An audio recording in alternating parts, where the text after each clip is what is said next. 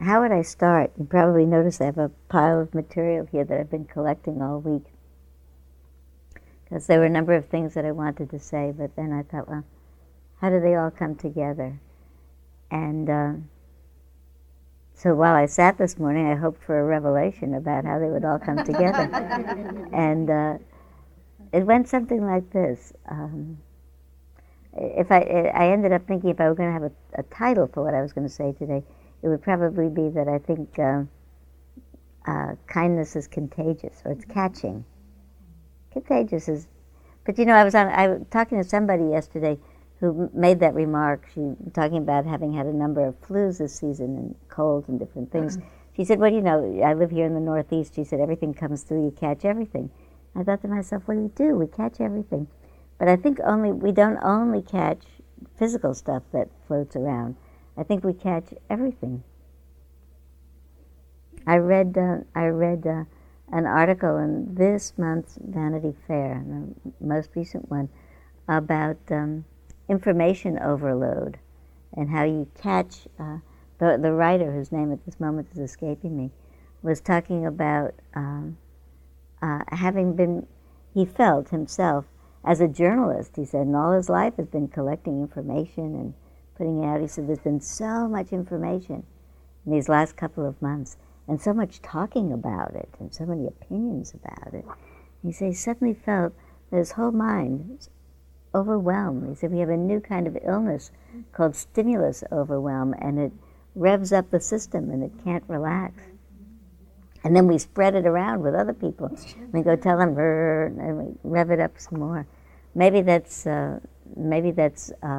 part of the way that I'll get into talking about why is it that this particular practice of taking a sabbatical in one's mind life and one's body life on a regular basis really is good for us, period. Good for our ability to see clearly, and good ultimately for our ability to catch what's wholesome, which is, I think, wisdom and kindness. That's a reflection of wisdom.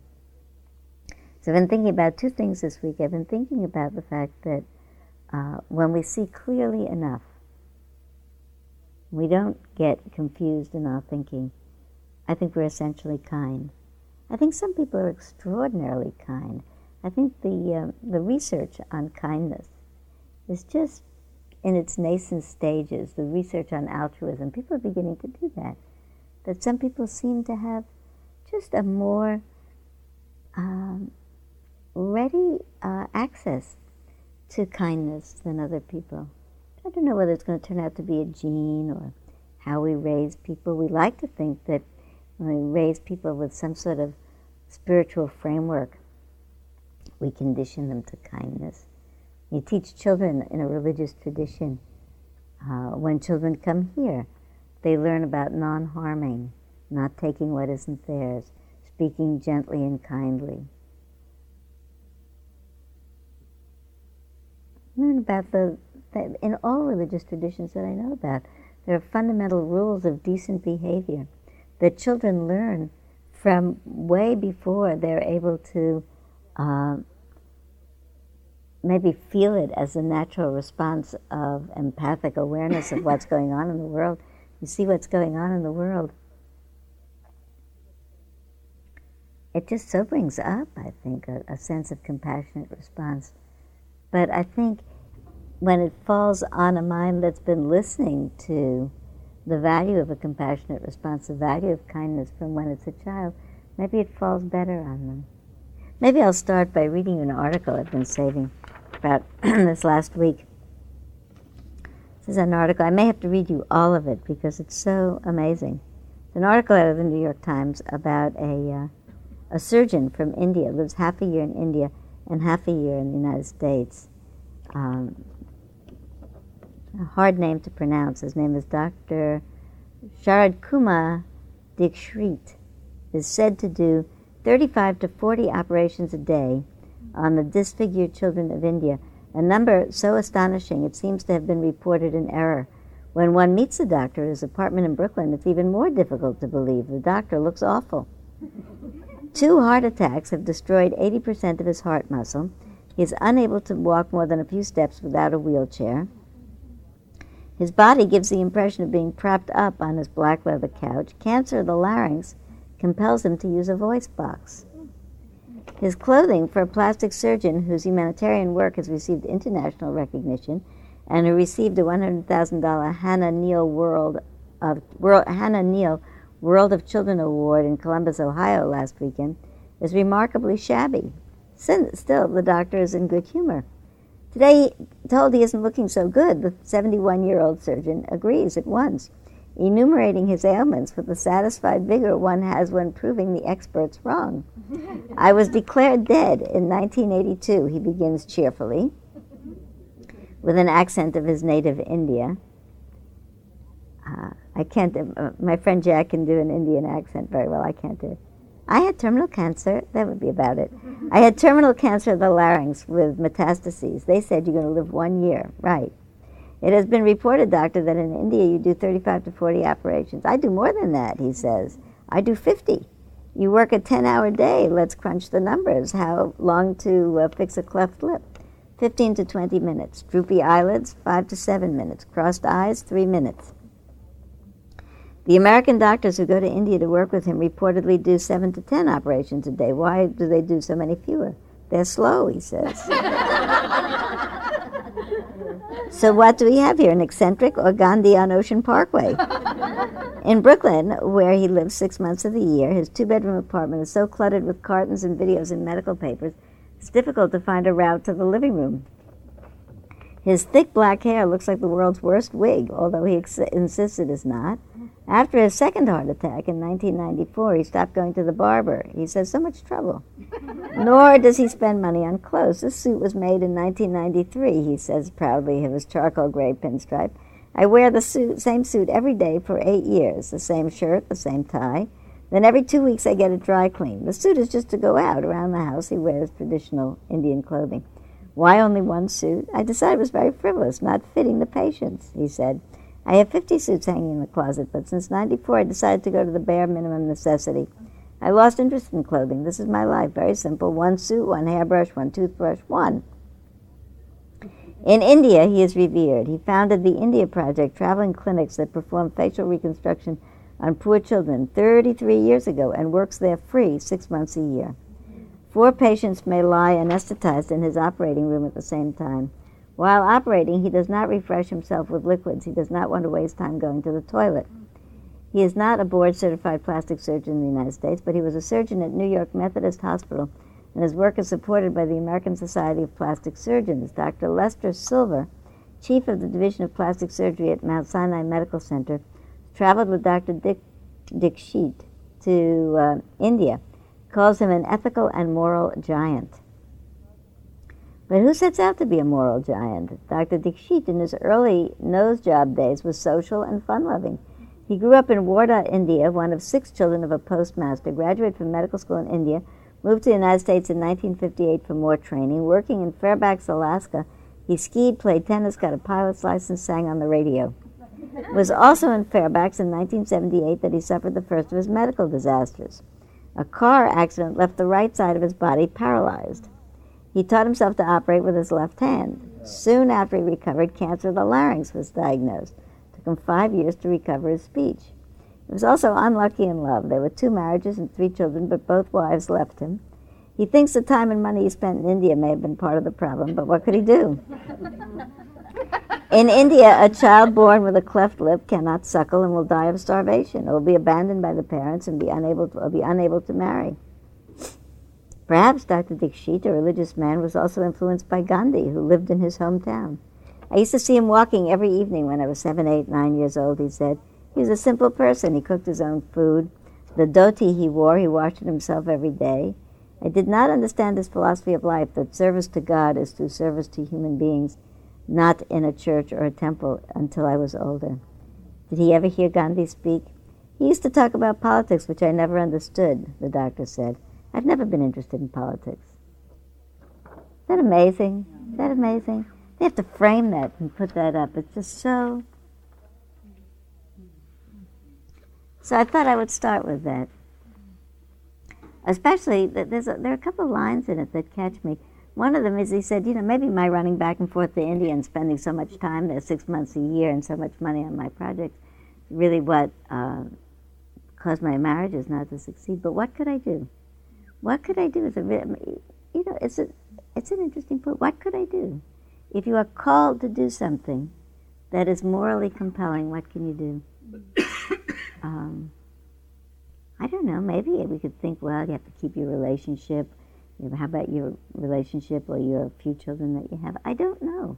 Sometimes people talk about the Buddha got up in the middle of the night and left his family, You do know that the Buddha was married and had a child and suddenly felt compelled, not for himself, but on behalf of what he recognized was universal suffering, to figure out the end of suffering, and left his family, got up in the middle of the night, left his family's wife and son. The end of that story turns out, of course, there's a question about how much of it is mythical, and maybe it's all mythical, maybe it's all true, that his wife and his son ultimately, when his son grew up, all joined orders of monks and nuns, and all became fully enlightened and fully liberated, so that story has a good end. But he got up in the middle of the night and left his family because he was so compelled on the basis of the suffering in the world to do something about it. It's interesting for people to think about being called a moral and an ethical giant. What's a moral and an ethical giant? And do we have any around? And what if a moral and ethical giant were to get on TV and say, you want to know what's really happening in the world? I'll tell you. And this is a story of the inequalities in the world. This is a story about how many people are suffering in the world. This is a story about, it's really true that half the world goes to sleep hungry every night. It's really true that 80% of the world lives in substandard housing. It's really true that we have 5% of the population in the United States and we use up 25% of the world's resources, energy resources every year. It's really true that of the developed countries of the world, we are the least supportive. We are on the list of foreign aid to distressed areas. We are the last on the list, lowest on the list. Did you know that? Yesterday's New York Times editorial. The truth is, I'm not supposed to editorialize here, but I now am. Not only that, but on tape. Congress just last week dismissed proposal for increased aid to poor nations. The person who was in charge of that dismissal said, we'd like to see evidence of what works before making new commitments. Because the truth is, this is Paul Krugman yesterday, that we know what works. Nobody expects foreign aid to perform miracles, to turn Mozambique into Sweden overnight. But more modest goals, such as saving millions of people a year from diseases like malaria, tuberculosis, are quite reachable for quite modest sums of money. This is the message of a commission report just released by the World Health Organization, which calls on advanced countries to provide resources for a plan to scale up the access of the world's poor to essential health services. The program would provide very basic items that many poor nations simply cannot afford: antibiotics to treat tuberculosis, insecticide-treated nets to control malaria, and so on. Price tag would be about 0.1% of advanced countries' income. The payoff would be at least 8 million lives each year. I have the sense that if someone that was recognized as a person of moral and ethical, to be a moral and ethical giant, got on the TV, someone universally respected, and said, this is what's true, that we would do it. That he goes on in this article to say America is lowest on the list of contributors, but it's not Americans, it's America. He said Americans are really very generous people. Someone got on and said, look, this is what you could do. We would do it. That people do that. That people do that. We do much more than that individually. I think we do it because it's in the nature of most people's hearts to be kind.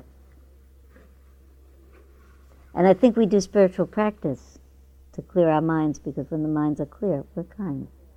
So that's how to come from kindness is contagious to it's a situation of our hearts, basically when we're not frightened or confused, to spiritual practice is what we do so that we won't be frightened or confused. That's how we get from A to B to C. So how many people saw Harry Potter?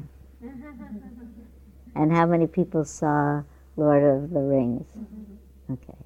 I did too, in this last week. Did you like them?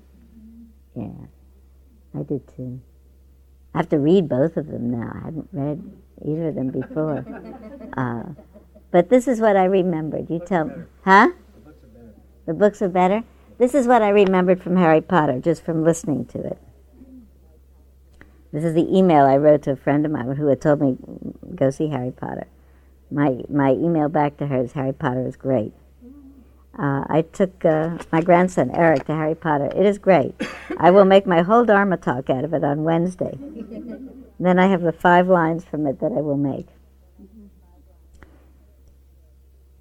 When the happiest person in the world looks into a mirror, he or she sees exactly what is outside the mirror. Do you remember that? Okay. How many people didn't see Harry Potter? Okay. At some point, Harry sees, in the School of Magic, where he is a student, he comes upon a mirror, and you look in the mirror, he looks in the mirror, and he sees his mother and father, who died when he was a baby. He sees himself there. He sees his mother and father. It's very touching. You see, my hair stands on end a little bit. And I said, don't you get goosebumps when I tell you about it, especially if you saw it?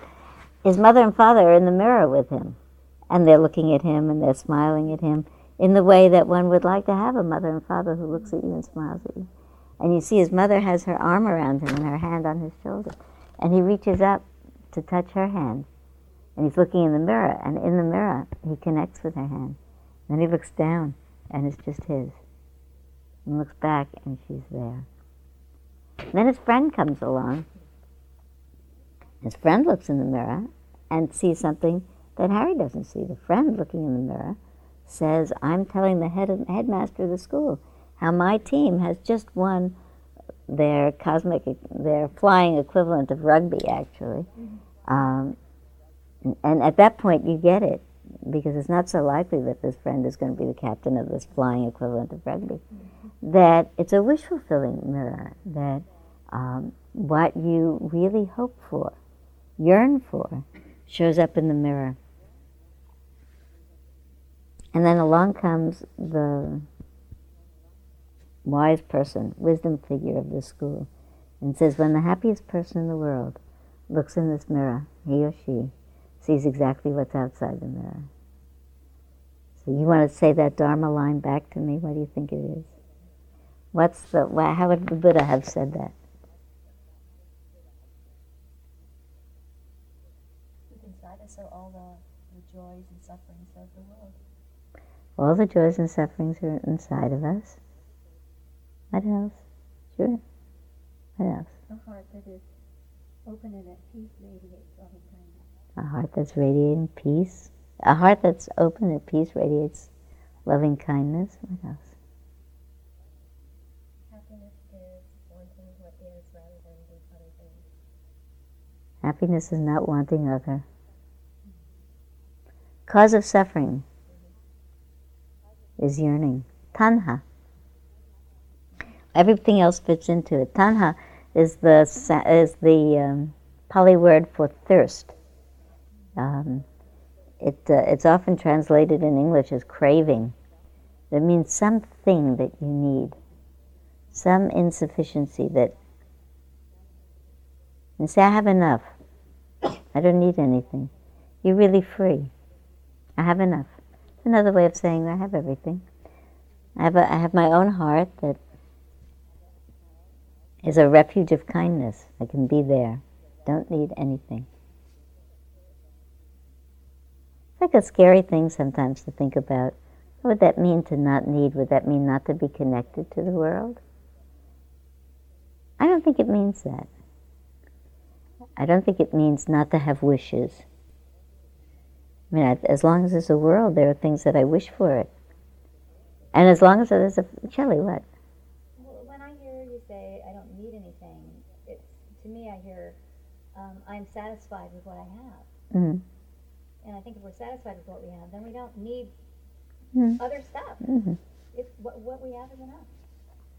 And the interesting piece of the word satisfaction, we could think about it a little bit,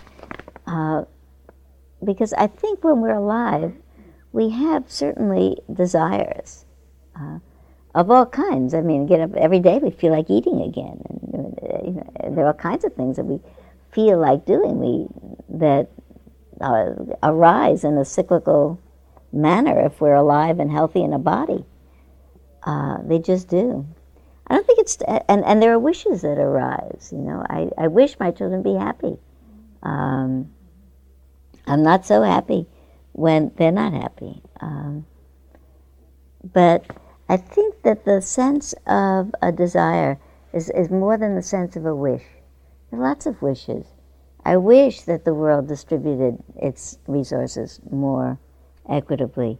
I wish that people really knew what was true so that they would behave, I think, as people naturally respond. I think it's the difference between wishing and agonizing. Mm-hmm. Wishing and not being able to say, I wish it passionately, and it's not happening yet. I'll do everything that I can do to have it happen, and not cause myself extra anguish. Yeah, Edie. What I've been aware of and noticing in this hindrance of grasping and wanting and wishing for is that when I notice that there's an energetic change in some part of myself, then it becomes grasping. If I notice that I get all excited and I wanting to participate in an action that's beyond energetic means, there's a definite shift. If I'm able to be aware of my whole self, that grasping, automatically I can notice a resonance of some sort in my being. And when I'm able to do that and return to some kind of equanimity, then I can wish fervently, but not cast about without a rudder. Fervent is a good word. I want to keep it in mind because it goes with equanimity, and often people have a wonder about, can you have equanimity and want something fervently and passionately? And I would like to hold the place of passion in the space of equanimity. I used to worry that there wasn't. I used to worry that if I practiced enough, I'd somehow come out like a steamroller. Had run over my emotional system, sort of flat. Nothing would move me. And say, well, things come and go. That's first of all, it's not my experience, and second of all, I don't think it's the experience. I think we become more passionately alive in the space of equanimity. Yeah. I just wanted to say, I think it comes, yearning or wanting. I think if you're in a place of self-acceptance and non-judgment, if that's something that you're in or that you strive for, I think that wanting or that yearning for something else is hard to do. It's a very It's a very interesting thing, this yearning and wanting. Susan?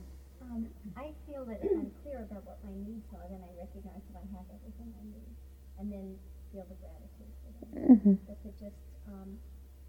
just clearly see that it's all there, and when I'm in that place, it's a good place to be.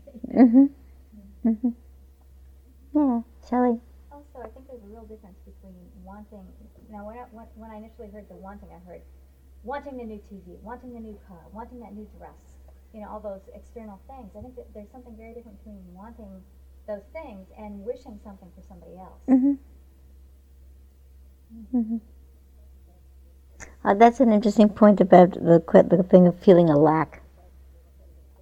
Feeling a lack, or feeling a heart opening. Wishing for somebody else maybe is an act of generosity, an act of kindness. Versus grasping desire. But here we come back to the mirror and Harry Potter. The happiest person in the world looks in the mirror and doesn't see anything that isn't outside the mirror. Nothing is lacking.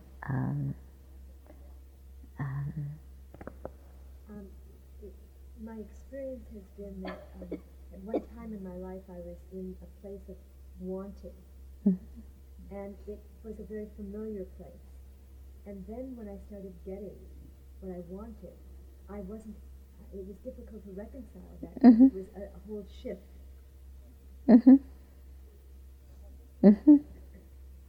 This actually brings up the interesting question of, it's a whole other question, so let's put a little Post-it note on it and remember it. When we get used to a certain way of being, and then all of a sudden that way of being doesn't define us anymore, makes this new whole question about who am I?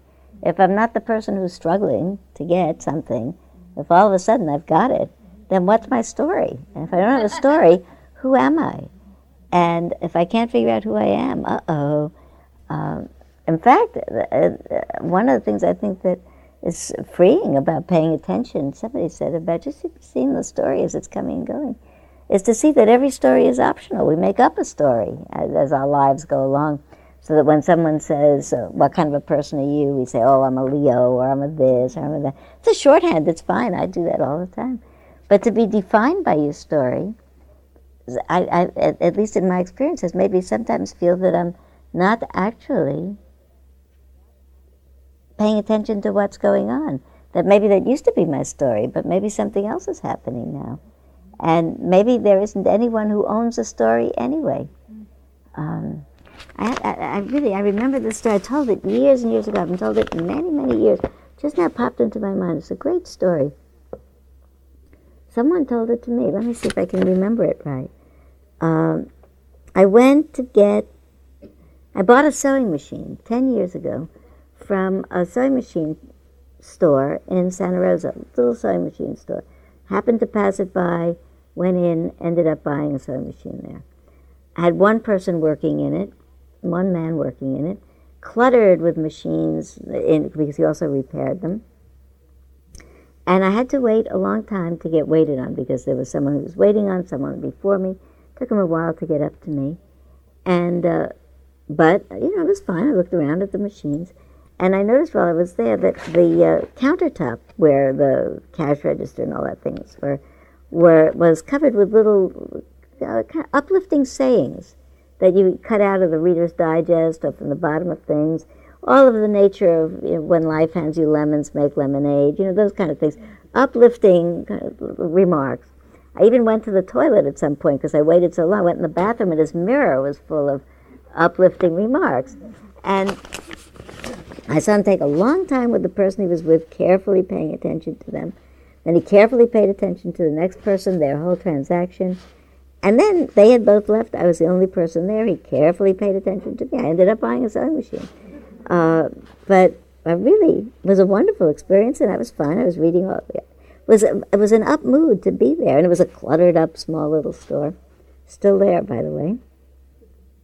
And so when I finished the transaction with the sewing machine, I said to him something like, I told this in so long, let me see if I can construct the conversation exactly right, about how cheerful of a person he was. It seemed to be his nature to be so cheerful and solicitous, thoughtful. In essence, everything about the way he behaved with people was kind, thoughtful about them, generous with his time. So I said, did you have wonderful parents? And he said, no, as a matter of fact, I'm trying to remember how it was. I think my mother was an alcoholic, my father was physically very abusive, one way or the other. It's a terrible childhood. I said, really, it's amazing that you managed to grow up well. He said, well, truth is, I didn't grow up well. He said, I grew up terribly. He said, I was a mess in high school. First of all, I never learned how to read. I've read one book in my entire life. I was a mess in high school. I got in all kinds of trouble. I did all the wrong things. I dropped out of school. My life was completely on a downhill course. I was angry. And he said, and finally, there was nothing left to do with me. I had no job, no nothing. So I went in the Air Force. I went in the Marines.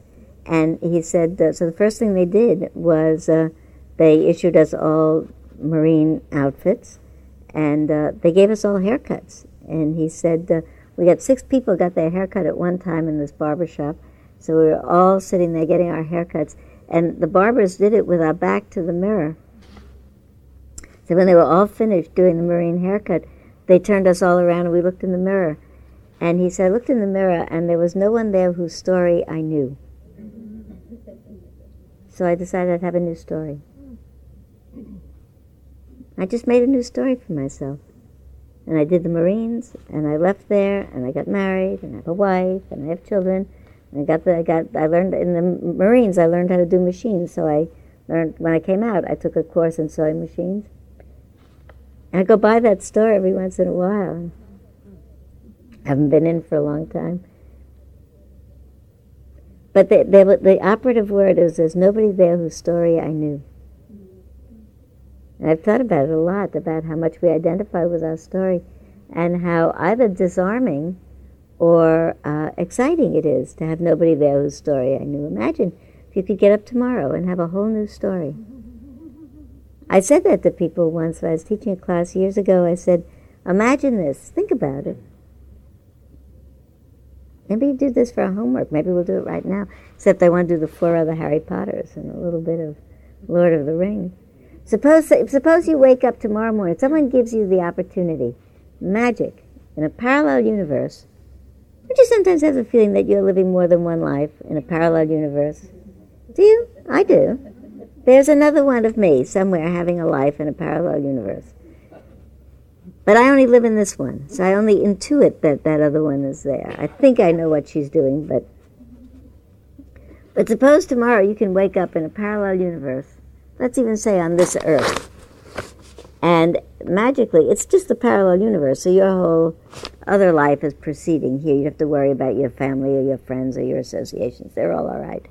And you wake up in that other parallel universe on this earth with your body and your particular talents right now. So I can't wake up as a concert cellist tomorrow. I can just wake up with this body, this age, and what I know. But I can wake up anywhere in the world with no one I know around. So I can tell people, and I have some wherewithal to, pay for myself for a while. I'll get a job. But I could get a job as anything that I could get a job with my talents doing. And so could you. Do you ever think what you would do? Do you know right off what you would do? What would you do? Where? Huh? Teaching. I mean, you want to wake up in France, you want to be in Montmartre, you want to be, the United States going to do?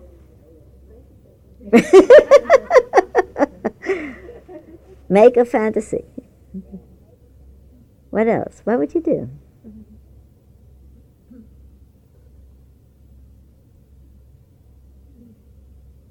Yeah? Well, my children, teaching children, so I teach children, and I think I'd go to Hawaii. So you wake up in Hawaii, you present yourself with your teaching credentials, you teach. Okay. What else? You want to wake up someplace else tomorrow? Everybody completely content with their life, or they just can't think of something else? You want to have it as a homework for a week? Have it as a homework for a week. Maybe actually, I'm not even thinking of it as a sign of discontent. Just a sign of a parallel life in another universe. Your unlived life. Do you ever have, who here heard of Ira Progoff ever? Oh, a lot of people. Ira Progoff used to teach a style of keeping a personal journal. I did it for a lot of years. I taught it for a while, where you kept a journal, and your journal form was in a loose leaf. And the loose leaf had different sections in it. So you wrote your dreams in one section, and your something in another section, something in another section. It was actually it was a good plan. Now that I'm saying it to you, I'm thinking about changing journals suddenly. And going back to that, because there was a whole section called Roads Taken and Not Taken. And all through our life, there are junctures where you could do X and you do Y. And not even junctures, not even that you lament X, but that there's a piece of you that would have developed had you done Y that didn't develop because you did X. And that's always true. And in truth, what I think is that we meet one of those junctures every day of our life, that we do X instead of Y. But some X's are bigger than others, that we decide to have a lifelong relationship with X and not Y. That's a significant juncture. That, yeah. Yogi Berra said, if you see a fork in the road, take it. That's like, should I do A or B? Yes. So this is just, you take the other fork in the road in your imagination. You see, what is it that would have come to fruition more had I done Y instead of X? Okay, let's go back to Harry Potter a little bit. I'll tell you all 5 of them, and then you see. When the happiest person in the world looks in the mirror, what's outside is the same as what's inside. You can only find the magic if you plan to use it for the benefit of others. Friendship and bravery are more important than cleverness. It's wise to know that everything eventually dies and that holding on to life or anything else causes suffering. And the best thing in life is to be a seeker. Do you remember that? There's a position on that sort of three-dimensional cricket that they play. Quidditch, yeah. It's like three-dimensional cricket or rugby or something. And they notice that he has a particular talent to be able to swoop down in amazing ways and catch the prize. And that position is called the seeker. And they say, we've been looking for a seeker for a long time. And at one other point in the movie, someone says, it's the best thing is to be the seeker. So I think that, which one do you want? Let's have 5 people each say something about each of those. Which one do you want to say something about? Yeah, you pick which one you want to say. Pick, this is a great idea. This is now a great idea. You are going to be in a group 1, 2, 3, 4, and 5, where for 5 minutes you're going to get together with your group and talk about that particular line. So now you decide which group you're going to be in when you hear these 5 lines. Okay? Can't be in all 5 groups. The best thing in life is to be a seeker. That's group 1, okay? Group 2, it's wise to know that everything eventually dies and that holding on to life causes suffering. That's group 2. Friendship and bravery are more important than cleverness. That's group 3. You can only find the magic if you plan to use it for the benefit of others. That's group 4. And the mirror, the happiest person in the world, sees exactly the same thing in the mirror as out of it. Now they're all good. What I hope you will do in your group is talk about what it reminds you of in your experience that caused you to choose that group. Why? Not only that you think it's a good thing to say, we all think they're good things to say. What is your personal example of why that ring's important for you? So that we have 40 or 50 people here, we can't all say our personal example, but we could say it to a group. And let's see if it works out equally with numbers. Okay, group 1. Best thing in life is to be a seeker. Great, that's it. No more group 1s. That's it. No. Okay, Marvin can be okay, you can also. And Marv, you're the group 1. So the group 1 is going to meet in the back, but we have to have people left over. Group 2. Okay, group 2. That's it. It's very important to know that everything eventually dies and holding on causes suffering. Okay, that group, is going to meet there, in that corner. Group 3. Friendship and bravery are more important than cleverness. There you go. Group 3 is going to meet in that corner. Group 4. You can only find the magic if you're going to do it for the benefit of others.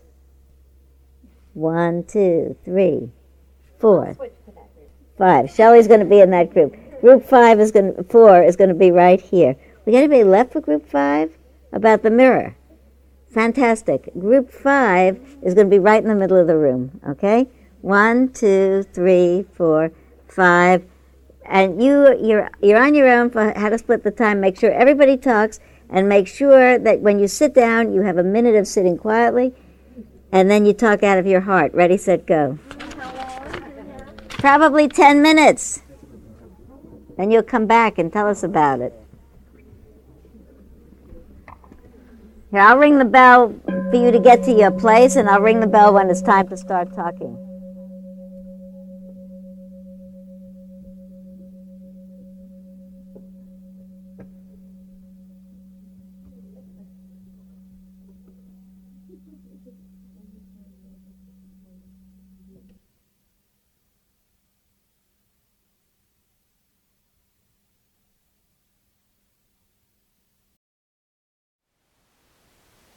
Thank you for listening. To learn how you can support the teachers and Dharma Seed, please visit dharmaseed.org/donate.